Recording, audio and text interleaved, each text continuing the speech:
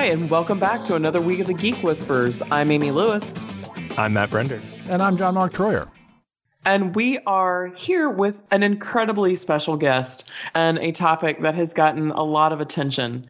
But we have a whole fresh take on this topic with this special guest, Vaughn Stewart. Could you tell the four people who don't know who you are? Hey, gang. Thanks for having me on. It's my first time. I feel privileged. And special guest, I hope we didn't mean like short bus special guest. That might have been like a backhanded compliment. Hey, everybody. I'm Vaughn Stewart. I'm Vice President, Enterprise Architect over at Pure Storage.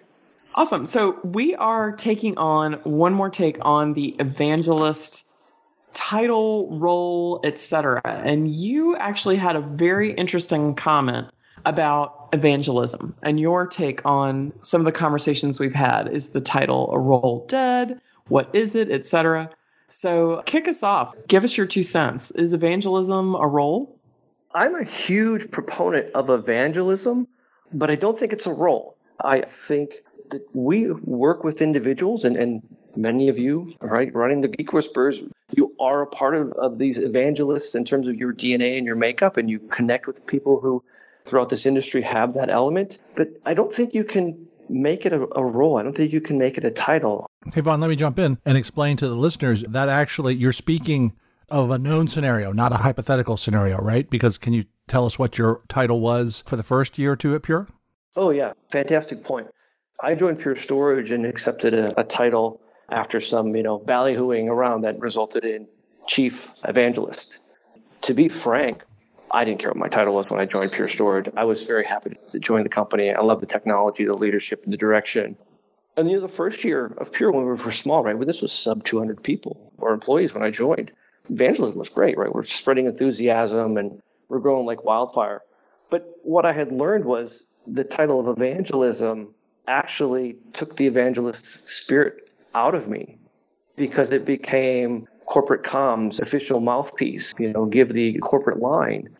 What I found was having a lot of people asking me to communicate what they wanted said versus the things that really impassioned me and the data points that I wanted to share with others because it made me jump out of my seat. And look, we all work for a living. We work for corporations, and we have to play within the rules that there are certain things that you can and can't communicate, and there's times where you've got to give extra effort and visibility to initiatives that the company maybe has moving forward. But when you're a passionate person and you just want to bubble over and have conversations, to lose the ability to have control of your conversation, that for me was hard. That was a challenge, and I had to learn how to deal with it. And part of how I dealt with it was I stopped going online. I have got to jump in here because this is fascinating. So you are talking about evangelism as a lifestyle, if you will, and when it becomes official. So sort of when the punk rocker gets the music contract, the music dies, is a little bit what you're saying. That's a great analogy. Thank you. It sounds like that in your experience, and again, we can't generalize, but you found for you, as somebody who's always been very engaged in the community, very engaged in any number of activities, blogging, just kind of out there in the community, talking, speaking, et cetera, with some free reign. Because I always talk about it as advocacy versus influence, right? And the minute you're seen as an advocate, you lose influence. And it sounds very similar to what you're saying here. Again, I'll stick with that punk rock analogy. Yeah, that's brilliant. I mean, I'll put it in perspective right now. I had a fantastic career at NetApp, which is your new home, and I hope they're treating you and all our friends at SolidFire very well. And I had earned the right there to be an evangelist, but that wasn't my title. That was my passion for what we were doing as a company. And so, joining Pure and being a small organization and growing fast, what I didn't have for me was that track record and that relationship with leadership and the executive team about give me rope and I'm going to go swing on it. And most of the time I'm going to swing well. I may hang myself or choke myself every now and then, but in the long run, I want to build folks that are passionate or as passionate about the technology and what the technology can do in coordination with other technologies, what it can do for organizations and lines of business. Yeah, it's that evangelism needs that freedom to iterate publicly and with the possibility of failing, or it feels less authentic. That definitely makes sense and feels consistent with our other conversations on the topic. Vaughn, I really wanted to ask you, just to bring us back through the story a little further. So while you might have done it differently if you were going about it today, what were you reporting to organizationally? when you were looking at Pure, your current job? And can we compare that to where you were in your previous job? Sure. Yeah. I don't want to cast any despair on Pure while we're doing this. This is Vaughn's journey in life's lesson, and I think, yeah. Let's make that point. We obviously work at different places, and this is far not about the companies we work for. This is about what I like about what you're saying is this is behavior you can control. The only thing you can control in some ways is your own mindset and what title you agree to. So right. I think we should focus on that because that's the stuff in our control. Yeah. So the way I would look at it is this. I had a very strong relationship with customers and partners, not because I was the loud social media mouthpiece for my employer. It was because I helped these teams and individuals have greater success. And I did so by being judicious with what I evangelized upon. In other words, things that I had high success ratios, things that could really move the needle is where I focused my time. We all know that in any organization or company, their product portfolio, not everything is a top-notch or delivers the greatest results. And that's where I tended to focus my evangelism was the elements that were the brightest and the best of the technology. And from a product perspective, sometimes that would frustrate product teams because they'd say, hey, you're not paying attention to my product. You're not giving it the airtime. And I would come back and say, I'm not seeing this deliver the same value that maybe you see. And as such, because I am a finite resource, I really want to go share the things that I think really move the needle. And at the end of the day, not just help our customers, but help the company by prioritizing on them. I think that when it flows out of you natively is much different than when you are being asked to present everything equally and you really shift into becoming, and I don't mean any disrespect here, but basically just another channel for your communications team or your marketing arm. Being asked to become an online commercial, if you will. Ruins your credibility. Doesn't anybody ask me to do that. But yeah, you lose your audience. I have a large audience because I focus on what I shared. When you share everything, you lose your focus and thus your audience.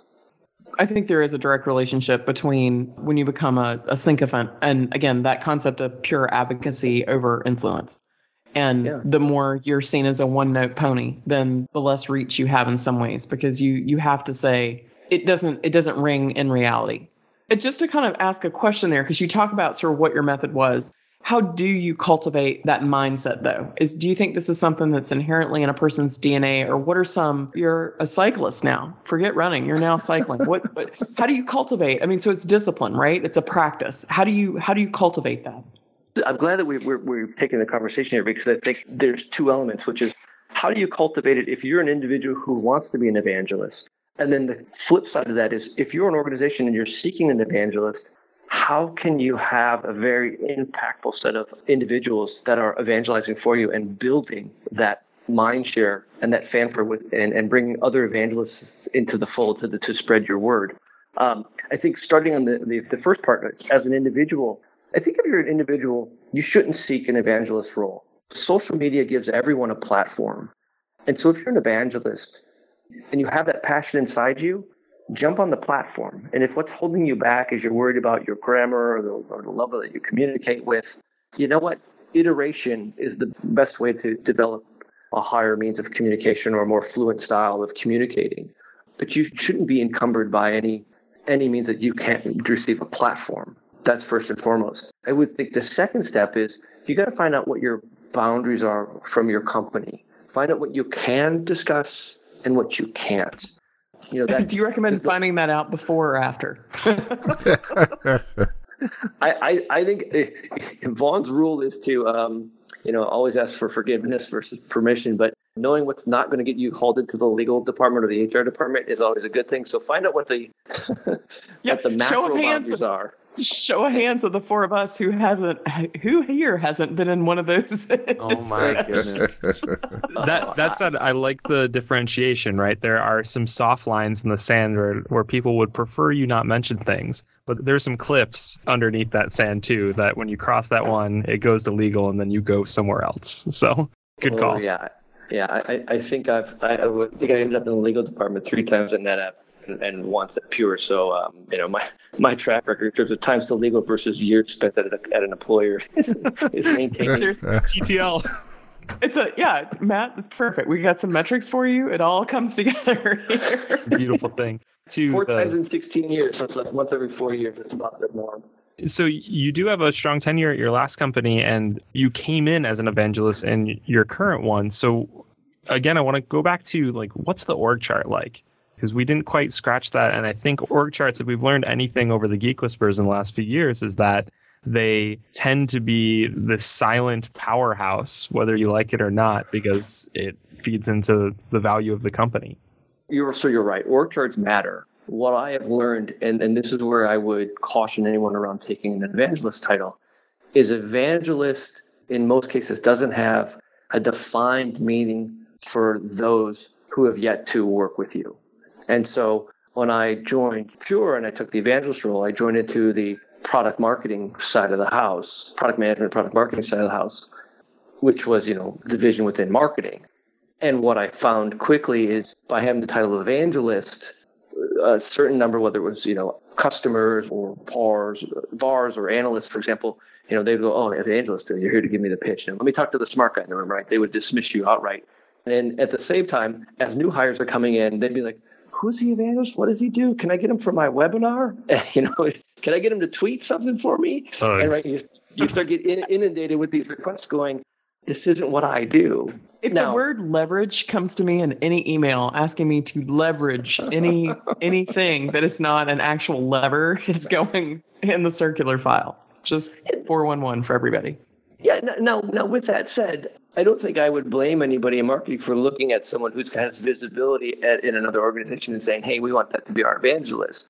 I think what is easy to misconstrue from the outside is to think that guy's online or that gal's online and they're very effective. They must be in a marketing role, because that's not necessarily the case for me prior to nor now. As of October, I transitioned over and I'm a member of the executive leadership team for our field systems engineers on our enterprise accounts.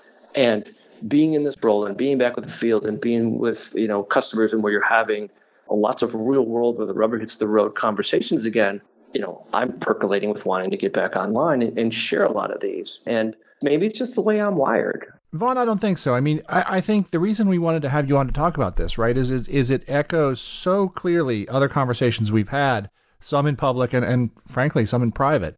One is this role of evangelist. It doesn't fit in the org chart anywhere. You're not in sales, you're not in SE, you're not in marketing. Because it's so nebulous, nobody knows what you do. And in fact, there are very legitimate roles with that title that do completely different things. Like you said, one person might be a social media person.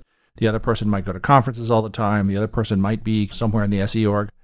So that's one thing. And so therefore, the only way it really works is if you're kind of attached to senior management and you're just doing special missions for them. You're kind of a commando. That can work. But again, that's not a corporate stable position, right? Because again, who's reporting to you? Where are you reporting? If you get a promotion, where do you go? There's all those questions.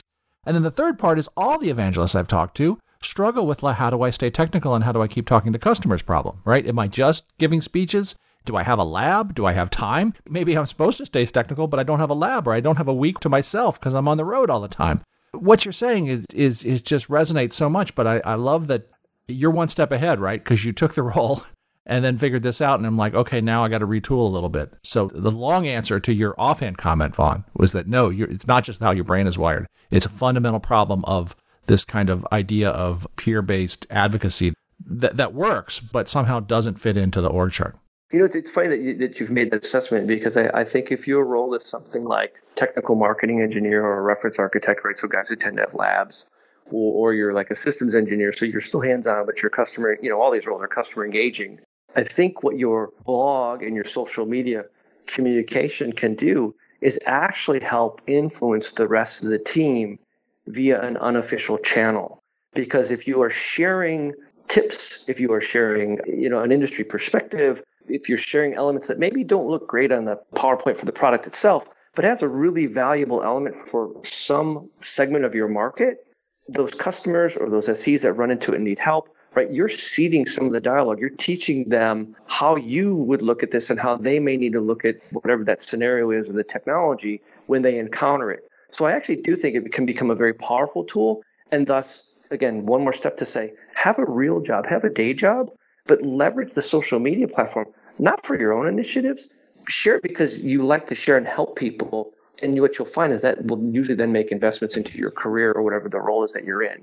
It's so funny you say this because I just got wrapped up a few social selling sessions.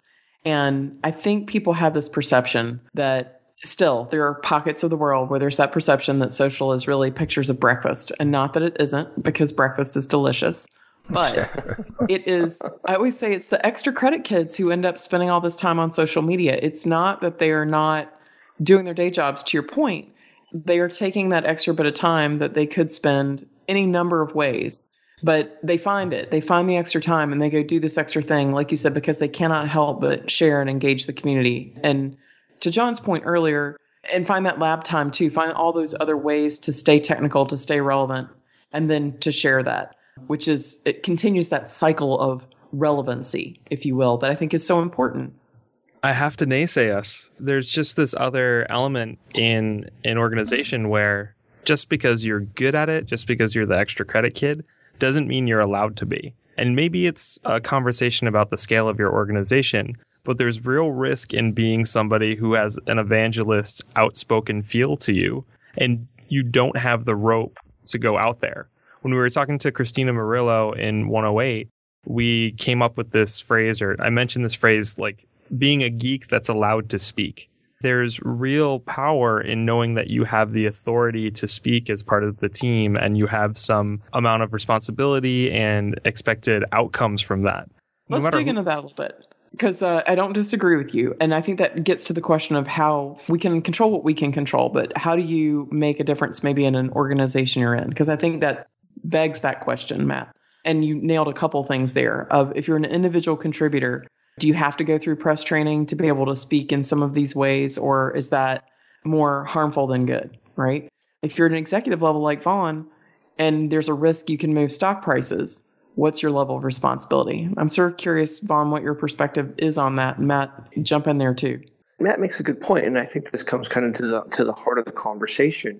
I think your title can be evangelist, and you can have a responsibility to engage the press or to the financial investment community, or maybe, fill in for one of your executives. And I've been asked to do that in the past. And in those environments, you're absolutely giving the company line, right? Your messages are vetted out by your comms team. They're scripted by and large, right? You're there to communicate a specific and targeted message. If you want to carry that over online, that's fine. But is that an evangelist? And that's, I think, more the crux of the question. That to me is you're a comms person. No, yeah, I'm with you. I think that's not an evangelist. That's really poor understanding of what an evangelist role can do in your org. And that's either part of the organization's fault of not understanding how to differentiate the job, or it's part of, honestly, the person's fault to not differentiate their job. And look, I think we all know brilliant comms people, so I want to make sure we're not offending any of them. I think having and controlling the official corporate message is a massive responsibility and undertaking. Totally. I think it's easy for comms-focused organizations to look at social media as another channel to communicate through. And you know what? They should leverage that channel. You said the leverage word. Yeah. The duck came down. Yeah. I think if you're asking for someone to be your evangelist in your company, you should allow them to have the leeway to say, I want to share thoughts. I want to share perspectives. I want to tell you where the rubber meets the road. I want to share when we do something well. Maybe I want to actually step up and say when we did something not so well. And I've always looked at the social media followers tend to have followers because of authenticity. If you can only ever talk about a product or a positive element of a company, something that's been curated, I think you lose the authenticity element. I think you become then a channel for communication. And I'm sure there's a lot of people that are very happy to do that role. I think if you're more engineering centric or intellectually curious, I think maybe that's not the exact fit. And I think that's where I fell into a spot where I had lost my voice. Well, Vaughn, do you have any advice for a corporate team, comms or otherwise, who wants to add this personal touch to their communications? And I've worked with a lot of clients, right? And we have this discussion a lot. And sometimes the right answer is hiring somebody who is in the neighborhood of an evangelist, but we always have to have that conversation about exactly role and scope and reporting. But the real answer, which I think we've touched on here, the organic way is that, well, actually a lot of brave people step forward in the company, SEs and tech marketing and whatnot, and start to have this authentic extra credit conversation on the side. The problem is I can't mandate that. Like from a corporate function, I can't say, oh, all the SEs are going to spend an extra 10% of their time on on Twitter. That doesn't work. So it's a struggle from a top down to define this role. I don't know, what advice would you give to marketing teams that are trying to figure out how to add this more personal communications role? Sure. Being that we're in the technology industry, I think we can, this advice might not apply everywhere, but I ran a hell of a team a couple years back at NetApp, and the team has now moved on with individuals that they're at VMware and Cohesity and Nutanix, and I can't think of the new place where Wade O'Hara and Fred Nix are at right now off the top of my head, but some of these guys have great voices, right? You see Pete Fletcher, doing the podcast now at VMware, and you see Nick Howell over at Cohesity, leading their evangelism and social media charge. And was that a tech marketing team officially? Yeah, that was a tech marketing team back in the day. I shouldn't remiss folks that also had Nimble Storage as well. But I think when you look at the organizations that do this well, which is when you're going to dip into your technology-centric pool and say, I want to bring up evangelism, whether someone's tech marketing or they're developer or they're engineer, sales engineer, understand that it's kind of like a 90-10. Probably 90% of your content is going to come from 10% of the individuals.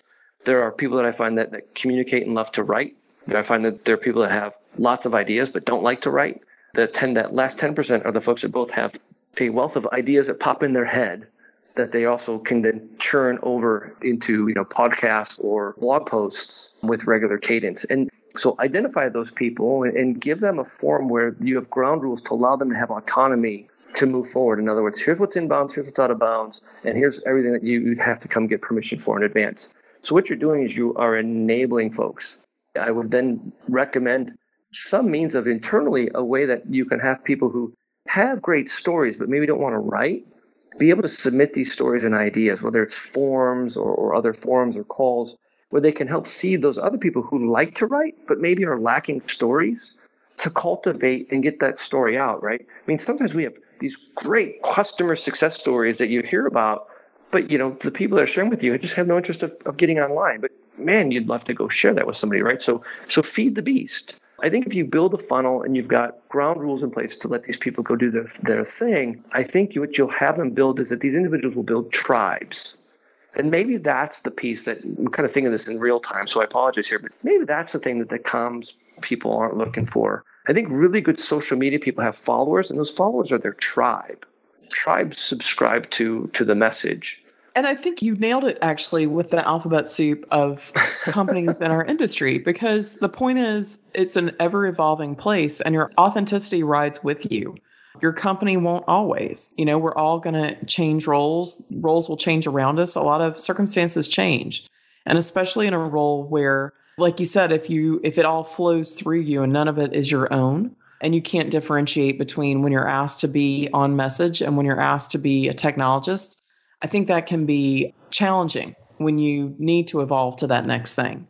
I think you put something really important out there, and I often joke, it's the other platform as a service, right? This is POS we're talking about. It's creating platforms upon which people can be successful and be authentically themselves, and you enable. You get things out of the way, you enable. I like how you put that. They may have a story to tell. It may not be 15, so they may need to be on an episode of a podcast, but not have to do the work of raising their own blog or raising their own podcast.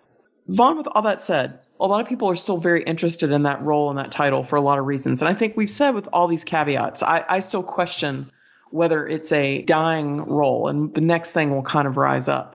But what would you say, what are some of the things one should personally evaluate if they still think they want to take on that title or role?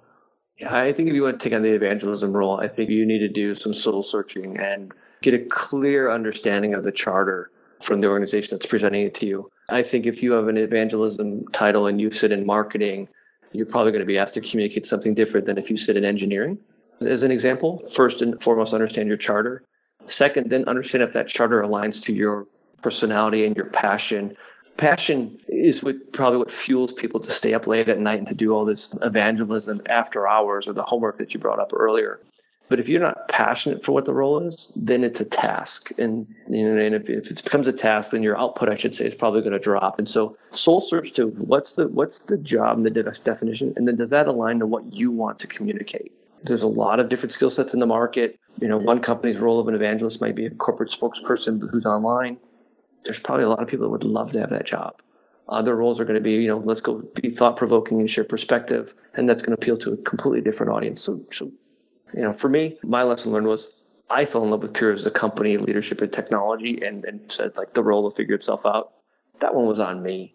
I would just hate to see others who fall in that trap. And I think, as John brought up, we've got some friends who've fallen into that trap. I actually really like your point there. I'm not sure I'm backing off my concept that the evangelism role is somewhat dead, but I like your point that it is being used a lot of different ways. For instance, I feel differently about developer advocate, and even the word advocate in that, because you're advocating for an end user and not, for one thing necessarily over the other. So it's interesting. There's words and titles are important. We've talked a lot about that because it helps you figure out where you fit, but they're not all the same. Yeah, words and titles have meaning. Well, and this may be, you may have already told us this, but I can't resist our favorite last question, which is, in doing that evaluation and figuring out your career path. So career-wise, what would you say to somebody if you're mentoring somebody?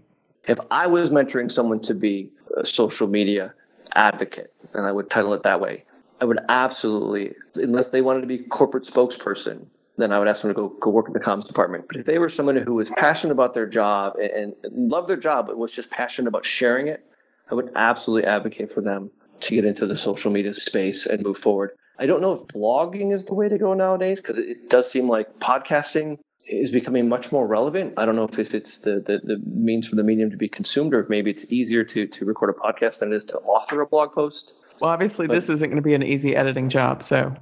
I don't know what you're talking about. I wouldn't cut anything.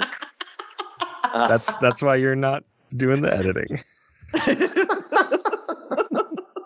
But a good manager and a good leader can get a sense for where their people should go and should guide them. And I think in this area, because of my background, I think I could advise them who I work for. But I would advise them based on observing their skills and traits. If a stranger came up to me and said, who I didn't know, and said, "Hey, I want to do this," I would boil it down to that real simple question. Do you want to be an official spokesperson, or do you want to share your passion? And if it's official, go join the comms team. If it's not, then go do it on your own and go build an audience. Go say something interesting and go build an audience of people that you can help move the needle for. I love it. Good and simple. So, Vaughn, if people want to ask you these and more probing questions, where can they find you online? I'm on the Twitters at vstewed, VSTEWED, or at vaughnstewart.com. Perfect. Well, thank you so much. I know you lead a very busy life, so thank you for joining us from that airport lounge and recording with us tonight. Guys, thanks for having me on. It was a privilege. I miss all of you, and I can't wait to catch up with you all in person. Such a pleasure. See you at VMworld. Yeah, likewise. Cheers. Until next time, Geek Whispers out. You've been listening to the Geek Whisperers podcast. Tune in on iTunes or Stitcher for regular stories of technology careers, cultures, and lives. Share it with a friend or invite us to an event through our website, geek-whisperers.com. Find us on Twitter at geek_whisperers or at jtroyer, MJ Brender, and Comms Ninja. Thanks for listening, and see you next time.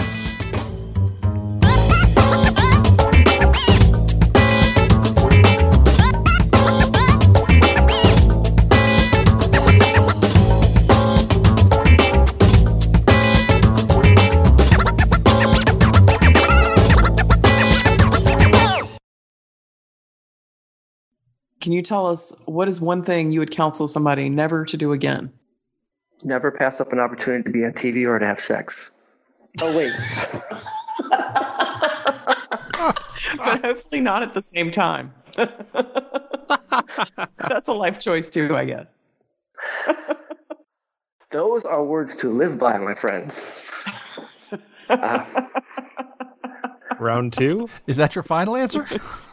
I wouldn't cut that to save my life. See, that's what you can't say when you're the official spokesperson.